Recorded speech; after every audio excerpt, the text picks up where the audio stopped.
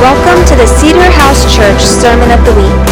Our desire is to remain in God's presence, explore His passions, and supply tools that serve and inspire our city.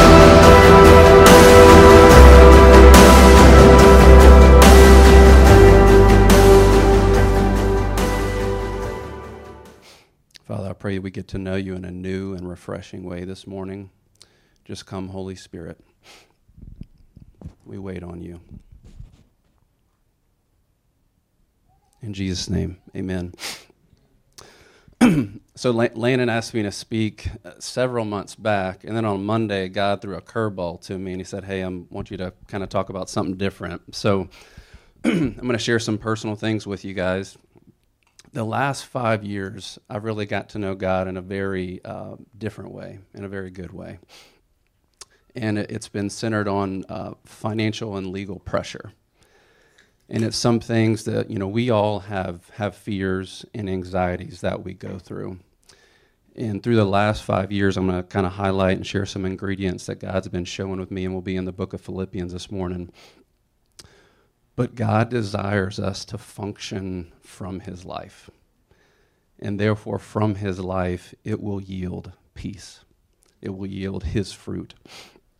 And it's one thing to know it, and I don't know if there's a journey from your heart to your head or your head to your heart. I know Romans says, hey, renew the mind, so I'm wondering if it's already here and it's got to travel up here. But it's one thing to live in His perfect peace. Colossians 3:15 says, let the peace of Christ rule in your hearts. And so that's speaking that I've got something in me that God has given me, and I get to surrender and allow Him to work and move in my life. And so I think going through that, though, when you're in the fetal position and when you're learning to live in humbleness and letting God do His thing, it's a brokenness that is happening. But ultimately, the intent of the Christian life is for Him to live His life in you and release it through you. I'm going to be in the book of Philippians chapter 4. You know what? I have a clicker, and I forgot. One of the things of a guy is, as a guy, for the most part, guys are not good at multitasking. So I was remembering when I got up here, I got to turn the microphone on. I have a clicker. I have a Bible. I want to make sure to breathe and take a step at the same time. This is one of the quotes that that I think really God is shaping in me. And I think we have a model of what success or good circumstances or happiness looks like that is really shown to us. Most of the times, most humans, if not all of us, we don't really get a model of peace and joy. Now, I know it's littered throughout the life of Jesus Christ, but we don't really get like an example of like, hey, this is what it looks like when you have fear, or hey, this is what happens when trials come your way. Let me guide you through this and show you my life and my resources. And the quote I want to read is, Jesus Christ did not die so that we could be happy. Now let me make sure I clarify that. When you look at the Beatitudes and all these things, God, like happiness, is a good thing. But happiness comes from the root word happenings, which really depends on our circumstances. And happiness can sway based on what is happening around us. He died so that we can be free. Galatians 5:1. He died that so we could live from His resurrection power, His life, and function from that in all of life's circumstances. You know what? I forget I'm not talking to Melanie. I'm going to click. There we go. As I was sending the PowerPoint to Melody, they have like an Apple computer. I know nothing about Apple computers, nor probably will ever. And so I sent the PowerPoint version to her, and so the font I was trying to make a little bit bigger, so you kind of have to get your microscope to read Philippians 4. But I'll be in Philippians chapter 4, verses 4 through 9. And if you're not familiar with the book of Philippians, Paul is writing this while he's in prison. And the theme of Philippians is all about joy. Now, I don't know about you, but if I'm in prison and I'm put there for a certain, condemnation of some kind, that doesn't naturally speak to me about joy. I remember Stacy spoke on joy about, 8, 10, 12 months ago. In the constant theme that I remember from her message, and I think what Paul is getting at here as well, is joy is not based on your circumstances. It's not based on a feeling. It's based on a choice. And I'm going to go ahead and read chapter 4, verses 4 through 8. Bear with me as I move my notes. I've got 16 pages of notes here, so I'm hoping they don't slide over. Rejoice in the Lord always. Again, I will say rejoice. Let your gentleness be known to all men. The Lord is at hand. Be anxious for nothing, but in everything, by prayer and supplication, present your request. Let your request be made known to God. And the peace of God, which surpasses all understanding, will guard your hearts and minds through Christ Jesus. Finally, brothers, whatever things are true, whatever things are noble, whatever things are just, whatever things are pure, whatever things are lovely, whatever things are of good report, if there is any virtue, and if there is anything praiseworthy, meditate on these things. And whatever you have learned and received and heard and saw in me, these do, and the God of peace will be with you. Now, I know most of us know that scripture. We turn to it in moments of anxieties or worries or what have you. The first verse and talking about rejoicing, I don't know about you guys, but a lot of times whenever life happens and I'm just not ready for that curveball that's thrown to me, I don't necessarily feel like rejoicing. You know, I just started working out 6 weeks ago. Yep. That's the only reason why I said that comment, so I could get compliment. No. I've been working out for 6 weeks, and it's funny, I've literally tried to work out for the last 3 years. Every single time I try and work out 3 separate times, I get poison ivy. So we have a lot of poison ivy. One day, that wretched, evil filth will be gone. And I get it like in really bad, I just get it really bad. I'm really allergic to it. And it's funny, I actually got it a week and a half ago. And immediately when I got it, because we actually had a tornado like go in our neighborhood a couple weeks ago whenever the weather was bad. And I'm literally like sawing down some trees, and then of course there's like poison ivy and oak around that. So I get it again. So I actually thought about. Normally I'm like lathering myself in poison ivy cream. I didn't do that today. Instead, I spilled coffee all over me. But the funny part of the story is I'll always try to get working out, and then I'll get poison ivy. So when you get poison ivy, you can't sweat, because when you sweat, what's going to happen? It's just going to spread. Yeah. So I'll try to do that. I'll work out, go to Southern Oaks, and it's just getting worse. I'm itching, all the above. And so every single time I get alcohol and I pour it all over the areas that are infected. It's not the best route. You kind of feel like you're burning within 10, 15 seconds. My point being, I don't feel like pushing weight around. But I know at the end of it, I'm going to feel good. You know, the Christian life, it's not rooted in feelings. You know, it's a life of faith. It's very difficult sometimes to rejoice whenever you get a curveball thrown at you, you weren't expecting it, or a legal pressure or financial difficulties come in your life. It's difficult to grit your teeth and find the grace of God in the moment. You know, just kind of like working out. I'm going to pull a quote here, a couple quotes. Yes, this is, you know, Paul presents a couple of prerequisites for peace. And number one is to choose joy. It's not based on emotion. It's not based on circumstances. It's just based on you gritting your teeth and say, you know what, I'm going to choose to rejoice in Jesus Christ. My wife and I have been coming to Cedar House for about 1.5 years now. You know, obviously amazing worship team and worship setup, especially this morning as well.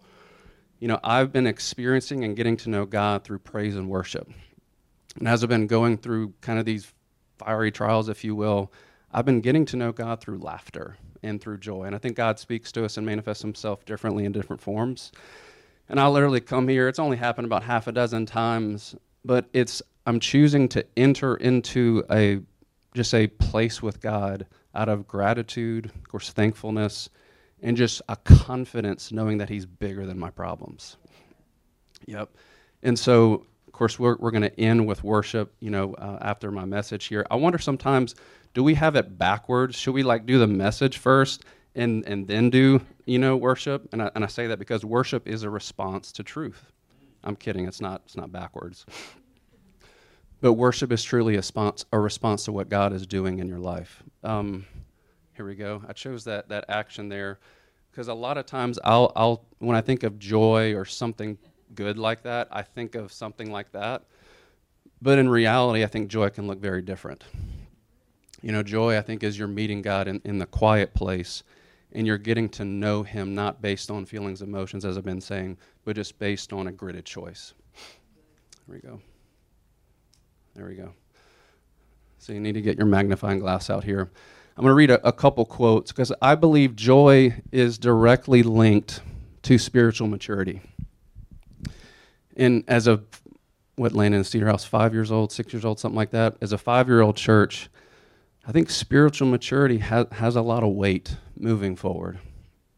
And the quote I got is, God wants us to be immersed in the gladness that comes from recognize the indescribable nature of God's grace. He desires us to be aware of this grace at all times and to realize that even the greatest of trials, the darkest of depths, could not overcome the grace of God through Christ. Joy is a must as a choice for us, for the believer. Why? Because once you recognize what God's grace means for your life and destiny, how could you not rejoice in everything?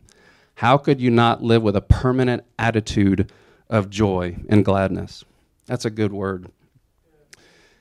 My dad, who's right over there, mom and dad are here. We got my parents, my in-laws. Yep. I think one of the first books my dad gave me was The Pursuit of God from a man named A.W. Tozer. Definitely been blessed by his life. He was a preacher, I believe, out in Chicago, died a number of years ago. Man, that dude really just got really raw with his language on God. And one thing that I wanted to pluck out that is talking about spiritual maturity that's related to joy is he says, surely we need a baptism of clear seeing if we are to escape the fate of Israel and every other religious body in history that rejected or forsook God based on their pride. We desperately need seers who can see through the mist. We must have a new reformation. There must come a violent break with that irresponsible, amusement-mad, paganized pseudo-religion which passes today for the faith of Christ and which is being spread all over the world by unspiritual men employing unscriptural methods to achieve their ends.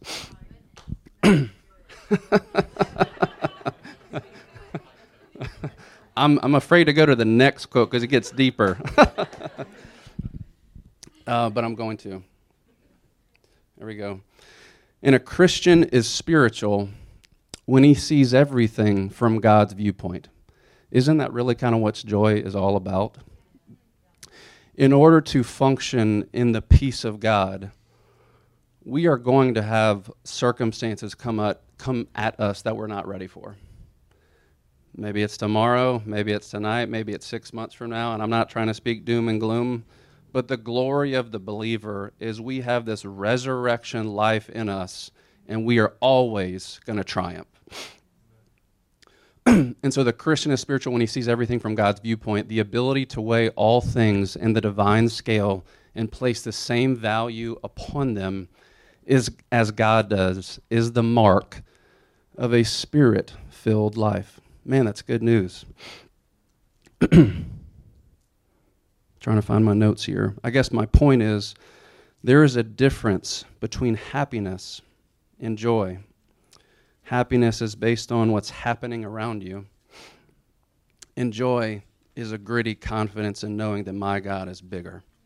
It's just good news. Let me go towards one more page here. And the cool thing about this is actually a command. I once heard a pastor say that the only command in the New Testament is to love. I would argue that's probably true. And these commands, I would say, are rooted in love. Rejoice. He says it twice. Rejoice again. In chapter 3, so go back a little bit, he says, hey, rejoice again, because I want you to know that this is tedious or safe. And the word safe is translated security. It's a safeguard for you. It is a must for your life. Just as Stacy said a year ago, choose joy. The second prerequisite for the peace of God, this is difficult, multitasking, is to walk in gentleness. Have you ever met that person you're kind of always rubbing against them? They're just a little bit difficult. You're always kind of at war with them. What Paul is really talking about is carry a gentle spirit. So he's really talking about the attitude of your heart. He's not so much talking about like a touching or affection or hugging or what have you, even though that's obviously good. But he's talking about how you carry yourself, your demeanor, your countenance. This is something I've had to work at a lot. But how you carry yourself, means a lot. And it says, the Lord is at hand. So as you're walking by faith, knowing that Jesus Christ is always near to you. One of the opportunities, there we go. Actually, I was going to delete that, but I'll talk about it. This is my aunt and my cousins that are out somewhere in Mississippi. They're Mississippi State fans. And I was going to pick on the lady on the left. Mom, I don't remember how old Aunt Cynthia is, but probably late 70s, early 80s, something like that. As I was like meditating on what is gentleness, and then I fixated on attitude. I'm sure we all heard that your attitude determines your altitude, right? That this lady, she just started having cancer. Her husband passed away, who she'd been married for, I don't know, maybe, 60 years, give or take, 50 years, something like that. And man, she is just a steady person. Someone who, in thick and thin, whether curveballs are coming at her, I'm a baseball guy, so I'll keep throwing baseball analogies, or, she's hitting home runs, she's just steady. Her attitude, at least my experience of her, has just been overjoyed just with gentleness and with peace. And then I contrast that with my children, who I love very much. Parenting, and I so wish I was at the parenting conference yesterday, but parenting has a way of certainly humbling you in the best ways. And so, Luke got the worst of me. So Luke is, my oldest there, he's 13. The slideshow should say Luke, Kate, and Reed. Oh, there we go. See? This is learning on the job training. There we go. Cool. So Kate's 10, about to be 11, and Reed is 6. And, it's funny. I guess you could look at all of our parenting methods to where we started with our first child, and now we look at our second, third, fourth, whatever it is, and how we've matured and grown as well. And, in the book of Proverbs, it talks about that, gentleness turns away wrath. I'm paraphrasing a little bit, but in my parenting methods, Luke's definitely got the worst of me. Now Reed, who love Reed, our awesome athletic child, we're really focusing on like regulating his emotions, as really all parents are with their kids. And he will have these emotional outbursts of wrath. And what God is really showing me in that moment is, as I stay gentle and calm with him, and I'm led from peace, and I get to relate to him and label those emotions, and let me call that out in you, and let me speak life to you, let me love on you. So God, through Reed, is showing me what gentleness looks like. But the second prerequisite of peace is to carry gentleness. The third prerequisite, here we go. Yes, that might work, maybe. All good. We could just look at my kids the whole time. All good. The third prerequisite of peace is to pray. When I look at verse 6 and verse 7, It says, be anxious for nothing. That's a humbling verse.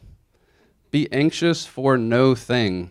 I actually wonder, what was Paul thinking? Did he not consider, that there's, the fight-flight response of anxiety whenever, something physical happens, and then you have, the emotional responses based on just maybe daily life or trials or whatever it is. But he says, be anxious for nothing. By prayer and supplication, with thanksgiving, let your request be made known to God. Yeah, you could go back to that 18-wheeler, Melanie. So funny story. I went to Destin a few weeks ago. My amazing in-laws have a condo there and let us kind of bum a stay once or twice a year. And as I was coming back, I was going over the Mobile Bay. I don't know if you know, there's a bridge. I think it's just 2 lanes, I remember. And I was behind an 18-wheeler, and if you could see on my picture, no, this was not the 18-wheeler that I was behind. I was just trying to, illustrate here. But I was behind an 18-wheeler, and all of a sudden, how many of y'all have been behind an 18-wheeler, and all of a sudden you just see the tire blow out, and then treads of rubber start flying up in the air? It's one thing when you're right behind them. To me, it's one thing when you're over water, and you're on this bridge. And I had Reed in the back seat, and the rubber starts just flying in the air, probably 6 to 7 to 8 different treads of rubber. And I go in a fight or flight response, and so I immediately look back at Reed, and I'm going as quickly as I can, and I start driving in and out of the lanes because rubber was it was shooting up and it would come down, and so I'm dodging it, going back and forth. That's obviously not what the Apostle Paul is talking about with anxiety. But back in his day, Christians were literally being persecuted, and they were literally being fed to ravenous beasts. I don't really think that we're struggling with that type of physical, emotional anxiety here for the most part. But I will say, man, especially if you look at the last 13 months, there are times when anxiety, and you could say depression, it just rules the day. And we are governed by worries, by fear, by stress, by strife. I got to know a guy who's become in some ways a mentor to me around 15 years ago. And I connected with him because at the time was a young dude trying to mature, marriage was struggling, trying to learn how to be a professional in business, having my first kid. And, I heard a preacher say the biggest question a man asks is, do I have what it takes? I didn't think I had what it took at the time. But as I got to know this guy, I started seeing that this guy functioned differently than was kind of, modeled out to me whenever life circumstances would happen. And whenever stress and strife would happen, he would look at it not from a glass half empty, it would be a glass half full.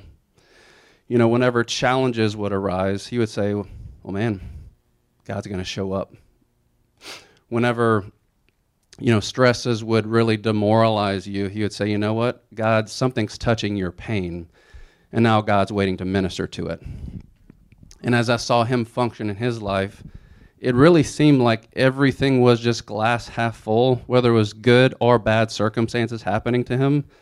The guy just functioned differently. And the last 5 years, there's been some financial uncertainty, economic uncertainty, of course, legal pressure, and I think we've all experienced it in different forms or fashions.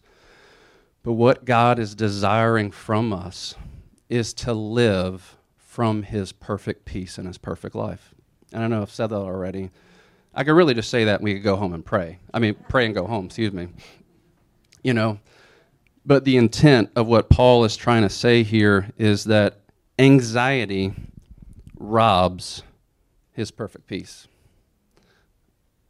There we go. And I think there's a different angle of anxiety in the country that we live in. And I'm going to kind of read these slides. As we develop a belief system, and a lot of anxiety is a response to feeling emotionally unsafe or the fear of being emotionally harmed, not valued, not accepted, not good enough. We fear conflict. We fear being vulnerable. There's a fear of loss and being out of control. Personally, I've never struggled with this, but I know that a lot of us do. Kidding, of course. This is my life story. We feel emotionally threatened or overwhelmed in any of these ways that will activate fear, uncertainty, or anxiety. And then we've developed behavior patterns that are based on protecting our pain. We develop coping mechanisms, thoughts, behaviors that guard and protect us from the pain versus letting God do that. We start to people please. We use humor to diffuse the situation. We blame others. The focus is not on us. We become very defensive. We give people a silent treatment. We judge and criticize others. Welcome to the Christian life. This is called we're building flesh patterns, and we're relying on our own agenda and our own self versus Jesus Christ. And as Stacy was I'm going to keep referencing you, Stacy, if that's okay.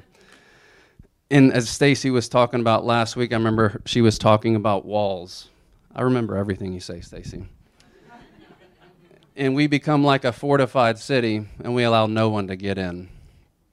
In true intimacy, and certainly living and governing under peace, we could throw that out the window. And we function like this isolated human. And God's design is certainly not that. I'm going to read you some scriptures based on anxiety, and then we'll bring this is even smaller. Actually, I'm going to just read them from my page. Proverbs 12:25. Anxiety weighs down the heart, but a kind word cheers it up. 2 Timothy 1:7. For the Spirit of God does not give us a spirit of timidity or of fear, but of power, love, and a sound mind. Isaiah 35:4. Be strong, do not fear. Your God will come. I'll pause right there. I think probably most of us know this, but you know how many times the word or the phrase do not fear is mentioned in the Bible? 365. Kind of a big deal. But those who hope in the Lord or trust will renew their strength. I like another translation that says will exchange their strength to God. They will soar on wings like eagles. You could think of just the eagles abiding in the presence and the power of the wind, and that's the picture here. They will run and not grow weary, and they will walk and not be faint. I'll read one more. The righteous cry out, Psalms 34:17, and the Lord hears them. He delivers them from all their trouble. The one thing I love about the Bible is every time it gives you a command, like, hey, don't do something or start doing this, it gives you a reason why that's better. This isn't like a positive, reaffirming behavior modification thing. It's a life transformation. In looking at this quote, the more distracted we get from these current sources of anxiety, the more that we get robbed from functioning out of the peace of God. God's heart from you is that you reign, you rule, you govern in life. No matter what is trying to distract you, we reign or thrive when we stay focused on God's resources, not relying on our own strength. One of the things I'm trying to stealing some of the pictures from Mike Mashiro. I actually love when Mike came and all his pictures and different lines of thought and what have you. But I was thinking, whenever we say God through prayer, and the word supplication is we're coming to him with a need. We all have needs, whether it's based on money, whether it's based on relationships, health, family, whatever it is. We all have needs. And I know it's easy immediately when the anxiety creeps in. Let me go talk to my neighbor or another person. I'm not saying that's not bad, but he says, hey, present your request with thanksgiving to God. It doesn't say your best friend. Now, I'm not saying not do that, but it says go to him. Seek first the kingdom of God. And then his peace of God, it's a military term here. The peace of God, which surpasses all understanding. I actually thought this kind of picture was funny. Obviously, this guy dressed in a suit guarding the home is not the peace of God, but just visioning, it really guards your hearts and your minds. and it's talking about your soul, your thought life. And all we have to do, I know Wes Broussard doesn't like this, but in some ways it's kind of like a formula for finding the peace of God.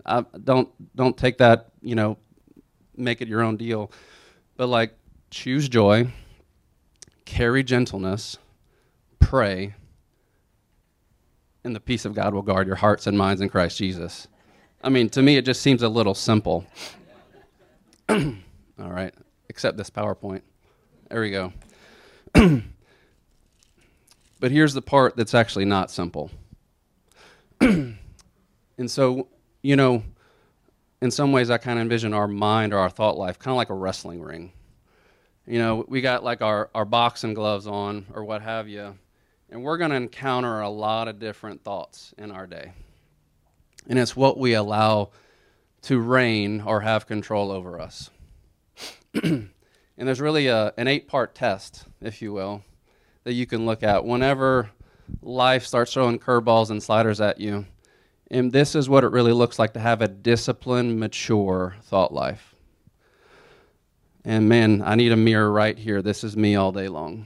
It is right when Monday morning starts, Sunday evening, whenever it is for you that anxiety may creep in, you practice the peace of God. You focus on what is true, what is noble, what is righteous, what is pure, lovely, of good report. Focus on what is virtuous, or in some translations, it's excellent. And you focus on what is praiseworthy. I guess I could have just said that, and we could have prayed and gone home as well. But the bottom line, like the scripture in Colossians 3:15, is we let the peace of God govern or rule in our heart. The band's going to come up here in a second here. But really, so what's the application for this? Well, we enter into his joy right now. Why wait? We don't become like the children of Israel and we wander in the wilderness for X amount of years. We choose it right now. It's not a feeling. Your feelings will catch up. This is a life of faith. It's not a life of feelings. Just like working out, I eventually feel good after I've suffered for 30 minutes. I'm being a little bit sarcastic. The feelings will come. It's that you choose it while you're gritting your teeth, or you choose it during whatever circumstance. You choose joy. Number 2, you bring your needs to him right now. This is not an item of delay. Don't delay, go to him now. The Christian life is an invitation. Throughout Scripture it says, come to me. All those who thirst, all those who are weary and heavy laden, come right now. It is an invitation. Jesus Christ is a gentleman. You build patterns of thinking to exchange your anxiety for his what? His peace. His peace. And then you focus on that. You meditate on his goodness. One of my favorite guys in ministry, and I might have totally forgot his quote up here, a guy named John Lynch. Bear with me here as I find it. Here we go. He has a ministry called True Face, and I'll kind of wrap up with this quote. And we're going to sing a song here, and I guess really the goal of this is we just want to lead you to function in perfect peace.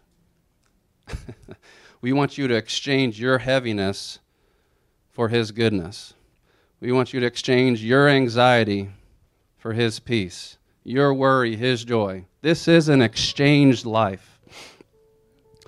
And it is a life of faith where we say, Abba, Father, man, I need you right now. I want to experience you and I want to know you in a way that I've never known before, or just a different way. And that's a way focused on his joy, gentleness, peace, and meditating on his goodness. I'm going to read a quote here from John Lynch. He says, your God every moment of every day is wooing, he's drawing, he's calling out your new heart.